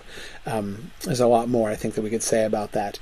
But as Yana is pointing out, Yana is already giving into despair that we're ever going to talk about the Gondor poem. Want to talk about it anyway? Let's talk about the Gondor poem. I got a little bit of time. It's Monday night instead of Thursday afternoon. My kids are asleep, so let's talk about the Gondor poem. Okay. Here is the sort of spontaneous poetic utterance of Aragorn when he sees the mountains of Gondor off in the distance. Gondor, Gondor, between the mountains and the sea, west wind blew there, the light upon the silver tree fell like bright rain in gardens of the kings of old. O proud walls, white towers, O winged crown and throne of gold, O Gondor, Gondor, shall men behold the silver tree, or west wind blow again between the mountains and the sea? Okay. Two things that we always have to do when we are looking at poems, in general, but especially with Tolkien. First, what is the content of the poem? That is to say, what is, let's make sure we get in, if I can say it this way, the plot. Make sure we're understanding what's actually being said here and what is being talked about. Then we need to listen to it. We need to hear the sound of it and the way that the sort of the meter is playing here. Tolkien is almost always very careful in his manipulation of sounds and sound patterns. Okay, so what's this poem about? Gondor. Yeah, okay. But what does he talk about? Okay, Gondor, Gondor, between the mountains and the sea. So he is characterizing Gondor in this particular way, between the mountains and the sea. That, by the way, seems to be a north-south view of between, right? This is not the Western Sea, but because you've got the White Mountains in the north, and if you think of the map, you've got the White Mountains in the north, and then you got Gondor going down to the sea in the Bay of Belfalas down there. So and he's looking down from the north on it. So I think that when his between there seems to be a north-south axis. Again, that's how I'm understanding his words there. So he's looking at Gondor from a distance and pointing to sort of the big picture of Gondor geographically speaking. West wind blew there, but now we're not talking north and south. Now we've got the west wind coming in. West wind blew there. The light upon the silver tree fell like bright rain in gardens of the kings of old. Several concepts that we get here. First, the silver tree, of course, which we know to be connected with two things. One, to be connected with kingship, as of course the withering of the white tree, the silver tree in Minas Tirith is connected with the collapse of the royal line. So we've got the idea of kingship, though the fact that he calls it the silver tree and not the white tree does also link it back to its ancestors, right? The ancestors of that tree. That is ultimately the tree that was in Numenor, the tree that was in Tol Eressëa, the tree that was in Tirion, and then ultimately to Telperion, the silver tree. And so, thinking about light falling like bright rain in gardens of the kings of old, therefore, it has a kind of a telescopic effect, if you see what I mean. The gardens of the kings of old are obviously the kings of Gondor of old, right? The old kings of Gondor before the failure of the line of the kings, when the silver tree, when the white tree was in bloom. But at the same time, that image of light falling like bright rain associated with a silver tree should also, we see Gondor, the kings of Gondor in the distance, and then we see on the other side of that, even further back, the kings of really old, that is to say, to the elves and ultimately to the Valar themselves in Valinor, when the light of the silver tree indeed fall like bright rain, and the light was collected into vats there in Valinor, as you may recall. This idea of light as a liquid thing is a recurring idea in in the Silmarillion tradition, especially the earlier Silmarillion tradition. So, okay. So that's one thing that we get here with the light from the silver tree and the gardens of the kings of old. And then, of course, that Gondor, Numenor, Tol Eressëa, Tirion, Valinor, sort of perspective that we're getting here seems to be suggested right away by the west wind. Again, we had the north-south axis in line 1. Now we're getting the west wind coming in off, not the wind off the sea. Gondor doesn't exactly border the sea to the west, right? There's a lot of other space in there. So the west wind coming in is not the reference to the sea from the line 1 as far as I can see, but rather seems to be, again, another reminder of the West, capital W, which always did inform. That's what made Gondor what it was, right? That's what made Gondor special, was its heritage, which goes back through Numenor to Elvenhome and to Valinor beyond it, just as Faramir remembers, right? We look west to Numenor that was, Elvenhome that is, and that which is beyond and shall ever be. And we get that same kind of perspective, I think, here in these two lines 2 and 3 of the Gondor poem. So we can see the kinds of things that Aragorn is associating with Gondor. Not again that we start relatively simply with geography, and then we're immediately getting this sort of great and important cultural and spiritual heritage. Yeah,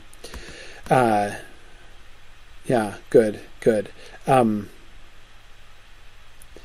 Yeah. Ooh, I like that, Alyssa. Sorry, and I'm kind of ripping fast through my poem analysis here, so I'm going to be able to respond to even fewer of your comments than usual. But I did want to just point out this point that Alyssa makes. If you go back to line 1 after lines 2 and 3, you can see that geography as another metaphor. That it's sort of identifying the Dunedain of Gondor culturally between the mountains and the sea. You've got the people, the folk of Ered Nimraeus, those people of whom, like the Oathbreakers, were one, right? The sort of the local non-Numenorian peoples who lived in the White Mountains, and the sea, right, being connected with Numenor. The sea over which the people from Numenor came. So you've got the high tradition. Remember Faramir's thing about the Numenor, the Gondorians as middlemen, right, between the high and the low. So again, there's that kind of vision of Gondor's position being between mountains and sea. I kind of like that, Alyssa. I think that works. But anyway, let me keep going. Now he does all of this. Apostrophe is the poetic term for addressing things like this. O proud walls, white towers, O winged crown and throne of gold, O Gondor, Gondor. The parallelism there, all the O's, O proud walls, white towers, O winged crown and throne of gold, O Gondor, Gondor, suggests that O Gondor, Gondor is sort of what he is apostrophizing Gondor in all of those things. That is, we have this series of images which are associated for Aragorn with Gondor. Proud walls, white towers, winged crown, and throne of gold. So we have two things which emphasize the strength of Gondor's cities and buildings, and we've had lots of, we had Orthanc, right, and how Orthanc couldn't be destroyed by the Ents, right, the strength of Numenorian architecture. O proud walls, white towers, a winged crown and throne of gold. Now, again, even more explicitly than before, this concept of the kingship of Gondor. But again, notice it's the tokens of kingship, it's the symbols of kingship. Winged crown and throne of gold. The winged crown, which is currently sitting on its own, and the throne of gold, which is currently sitting empty, right? So you've got the proud walls and white towers, but there's no king within them. So he sees the tradition, he sees the place, the important place of Gondor, and yet it's empty. It's lacking that final connection. It's lacking its king. It needs its king. And I I do not think that this is simply Aragorn puffing himself up, right? Oh Gondor, you need me, right? It's more than that. He is feeling the pull towards Gondor. He knows how important this is. Anyway, I'll go on. Gondor, shall men behold the silver tree, or west wind blow again between the mountains and the sea? So he ends with two questions. We got lots of exclamation points, right? And then we get two questions. Well, okay, a compound question technically, but you see what I mean. Shall men behold the silver tree?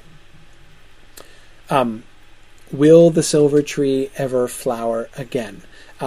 Shall men behold that? Or shall the west wind blow again between the mountains and the sea? Between the mountains and the sea, where Gondor is, shall the west wind ever blow again between those two? Again, that west wind that we had before. Will there ever be a renewing of this Númenorian, Elven, Homian, Valinorian spirit of Gondor? Is that ever going to be refreshed, or is Gondor just going to continue in the decline that Faramir describes? Faramir says we're in decline, right? Is that just going to carry on, or will there be a restoration of the silver tree, a return of the west wind blowing again between the mountains and the sea? And he leaves that question open. This is why it's those last two lines in particular, that lead me not to think, or rather leads me to think that an interpretation of those first four lines, which hears Aragorn as simply being pompous here, is certainly wrong. He is himself in doubt. He doesn't know if it's going to happen. He knows what Gondor has been. He sees what Gondor should be. He knows his own doom, his own destiny, his own calling is to restore that.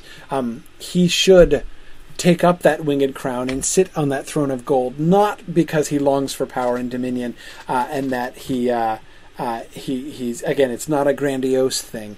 That's his job as much as it's Sam's job to see it through and never leave your master. And he doesn't know if it's going to happen. Remember, at this moment, he is seeing... He has just chosen... We talked about his choices back in Class 1. He has chosen not only... and we kind of got around to this eventually back in Class 1. Sorry. That it wasn't just the two choices. Go with Frodo or chase Merry and Pippin. There were the three choices, right? Go with Frodo to Mordor, chase Merry and Pippin, or go south to Minas Tirith, which is what he really wants to do and what Boromir has laid it on him to do. And he chooses to go after Merry and Pippin, so he's turning away from Gondor. And he sees it from a distance, and this is him both recognizing that pull, recognizing that calling that he has towards Gondor, that vision of Gondor that is driving him on, but also turning away from it. And recognizing that since he is turning away from it, he's throwing it up in the air, right? I don't know if men will ever behold the silver tree. I don't know if the west wind will ever blow again between the mountains and the sea. I don't know if this is going to happen. This glimpse of Gondor that I'm having in the distance, I might never see it again. I'm now turning my back on Gondor, and it might never happen. Good, and now Alyssa is prompting me to move on to the sound. She asks, the enjambment of lines 2 and 3 is very prominent. Does it signal a jarring break or a hope for continuation? Yeah, the enjambment, the way that lines 2 and 3 really, sort of just connect right through to each other. There's no break at the end of line 2. West wind blew there. The light upon the silver tree fell like bright rain in gardens of the kings of old. Yes, the one thing, obviously, Alyssa, one very simple thing to say about the enjambment of those lines is, that's why I talked about the two of them together as a unit, because the enjambment really, I think, insists on our reading those two things together. The other very significant piece of enjambment that we get is between the last two lines, right? Between lines 5 and 6. The enjambment is not as fluid. There is a pause. It's not really a break, because it's a compound question, right? But there is a pause. Shall men behold the silver tree, or west wind blow again between the mountains and the sea? There's a connection there. There is enjambment there, but it's not quite as, the light upon the silver tree fell like bright rain. The connection between the subject and the verb of that sentence span, right? The line break comes between subject and verb. That's pretty aggressive enjambment when that happens, right? Whereas it is that second one down in lines 5 and 6 is at a syntactic pause in that sentence. But again, it's still enjambed, much more so. If you look at the other three lines, we get 2 exclamation points and a period, right? We're definitely at ending points there. Now, listen again. Now that we've gone over a little bit of the content of it, just listen to the sound of it. Listen to the rhythm. Gondor, Gondor, between the mountains and the sea. West wind blew there. The light upon the silver tree fell like bright rain in the gardens of the kings of old.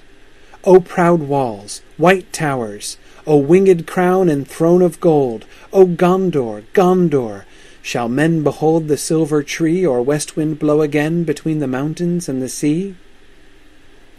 Notice the changes in rhythm that happen throughout this poem. It's very irregular in its use of rhythm. You'll also notice that the length of the lines varies also. A lot of this poem, especially for the first 4.5 lines, is not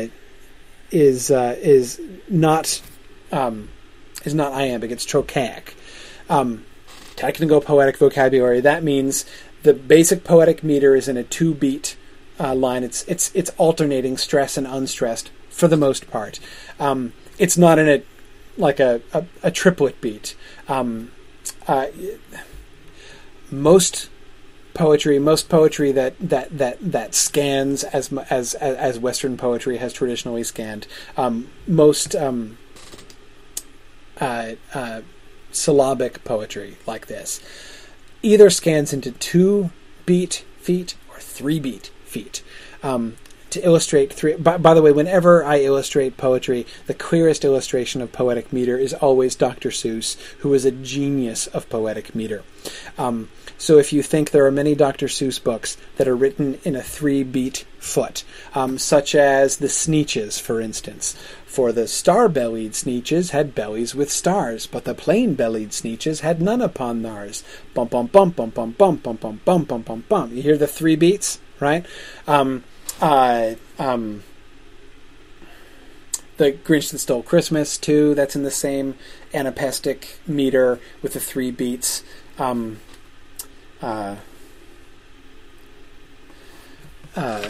Anyway. Or it alternates in 2 beats. Do you like green eggs and ham? I do not like them, Sam, I am. I would not, could not in a boat. I would not, could not with a goat. Bum bum bum bum bum bum bum bum. That's iambic. Unstressed, stressed, unstressed, stressed. Trochaic meter is in 2 beats like that, but it has the stress at the beginning. So instead of bum bum bum bum bum bum bum bum, it goes bum bum bum bum bum bum bum bum. In case you're wondering if there's a Dr. Seuss book that's written in trochaic meter, of course there is. There's a Walk It in My Pocket is written in trochaic meter. Have you ever had the feeling there's a wasket in your basket, or a nook, or a neuro in your bureau, or a walk-it in your pocket? That's trochaic meter. Now, sorry, Luke has just arrived in time for the Dr. Seuss segment. Yes, it's poetry time. So, okay. I say all this to set up my observation that the first few lines of this poem are predominantly trochaic. Gondor, Gondor. The stress at the beginning. It's alternating unstressed, stressed. It's clearly 2 beats. Gondor, Gondor. Between the mountains and the sea. West wind blew there. And what just happened there? West wind blew there? It doesn't really alternate at all. That is what in technical poetic language we call spondee. That is several equally stressed syllables all kind of slapped in there together. West wind blew there. The light upon the silver tree fell like bright rain in gardens of the kings of old. That third line barely scans at all. Doesn't it sound almost like prose? Fell like bright rain in gardens of the kings of old. There's a little bit of rhythm there, but it's kind of erratic. It's not very... Again, contrast. Fell like bright rain in gardens of the kings of old with, or west wind blow again between the mountains and the sea. You hear it? The last line of this poem is mellifluous in its rhythm. It is almost perfectly regular. Or west wind blow again between the mountains and the sea. Shall men behold the silver tree? That is absolutely perfect. Shall men behold the silver tree? Perfect iambic meter with shall men behold the silver tree. Fell like bright rain in gardens of the kings of old. Scans erratically, poorly. O proud walls, white towers, O winged crown and throne of gold, has again that trochaic feel, with the stress at the beginning of the syllables. Fell like bright rain in... O proud walls, white towers, O winged crown and throne of gold, O Gondor, Gondor! Shall men behold the silver tree, or west wind blow again between the mountains and the sea? That shift from this explosive trochaic rhythm. Oh, proud walls, white towers, with the emphasis of all those exclamation points, right? 4 exclamation points in a line and a half. 3 O's in a line and a half, right? And all that. Proud walls, white towers, winged crown, Gondor, Gondor, stressing at the beginning of the line, and then... Shall men behold the silver tree, or west wind blow again between the mountains and the sea? I don't know if we read too much into the shift in meter, but certainly, I think you can read too much into it, and I'm usually inclined to do so. But at the same time, I do think that this, at the very least, what we can say is that it is. At the very least, what we can say is that there's a significant shift, that this shows us a different atmosphere of those last few lines. I think even the irregularity of the light upon the silver tree fell like bright rain in gardens of the kings of old. It's interesting, and that's sort of looking back at the past. I am tempted to say that those lines are like... He's talking about Gondor and how Gondor has decreased. The decline of Gondor, and our poem is declining from its structure here. It's falling, just as the Gondorians have ceased to become high anymore, our verse has almost ceased to become poetry and become prose. We go back into poetic apostrophe in that, that sort of staccato, trochaic sound, but then we slide into that much more musical, much more rhythmic, much more forward-moving. Shall men behold the silver tree? Now we're not looking back at the past anymore, from which we've declined, nor is he contemplating the present, because we could do it chronologically too, right?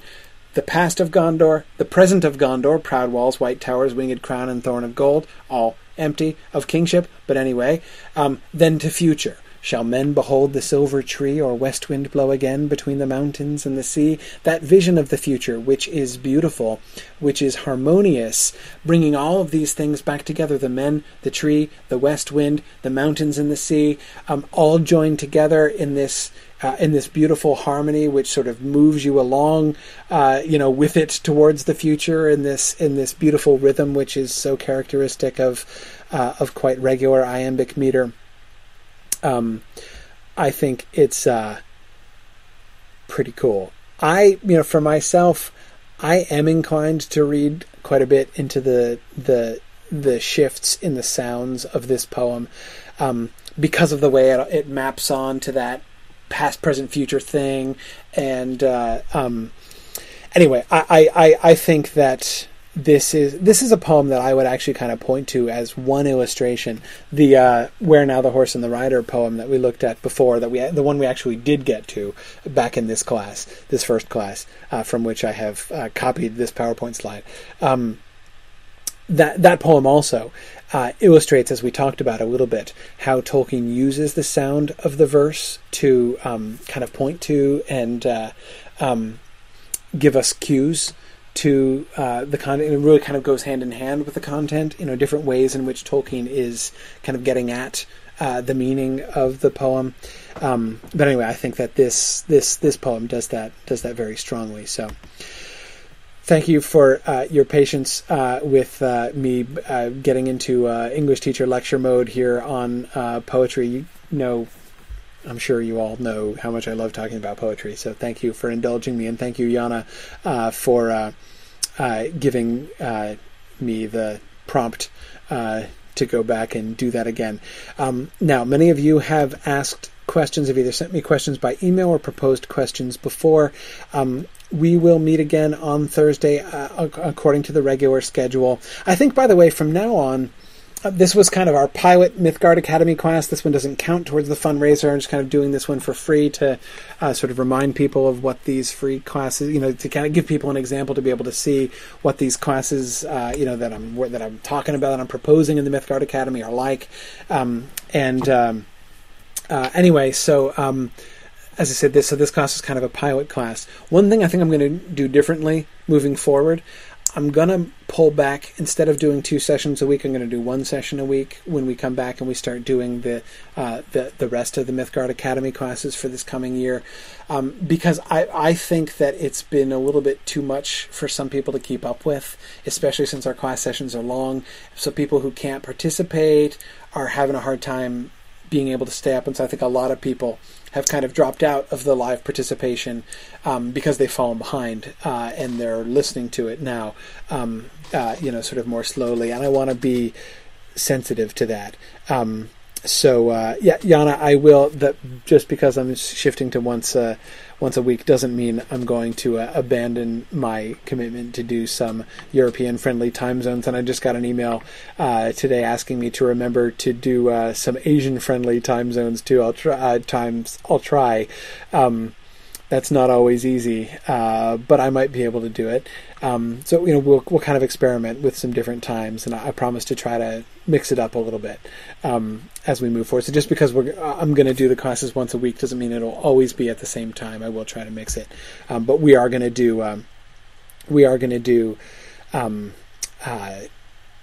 once a week from now on. But since we've been doing it twice a week, we might as well keep doing it twice a week until we finish, which we shall finish on Thursday. So Thursday, same time that it's been. That's the Europe-friendly time, 4:30 p.m. Eastern time. So we will be. I've already gathered together some of the questions. You still have a chance. Okay, this means you have several more days in which to email me your questions that you would like me to address or you'd like us to discuss. I hope to be able to address more of your questions and comments as we go. So, but we're actually gonna finish on Thursday. Thursday will surely be the end. So thanks very much, everybody, for your discussion. This was a really fun. I'm glad we did an extra class because I think I understand Sam's choices way better now than I did before. So I'm grateful to you for helping me work my way through it. I forget who it was talking about Sam being like Butterbur and seeing through a brick wall in time, but really needing to work it through. I feel exactly the same way. I am totally like Butterbur in that way. I don't always actually succeed in seeing through the brick wall, but it always takes me time, whether I do or not. So working through it together with you guys helps me to understand this stuff way better than I ever do, even after I've done my rereading and my prep and thinking, in preparation for class. I always come out of the class having learned much more than I came into it with. So anyway, thank you guys again for joining with me in this little adventure tonight. So See you guys on Thursday afternoon. Bye now.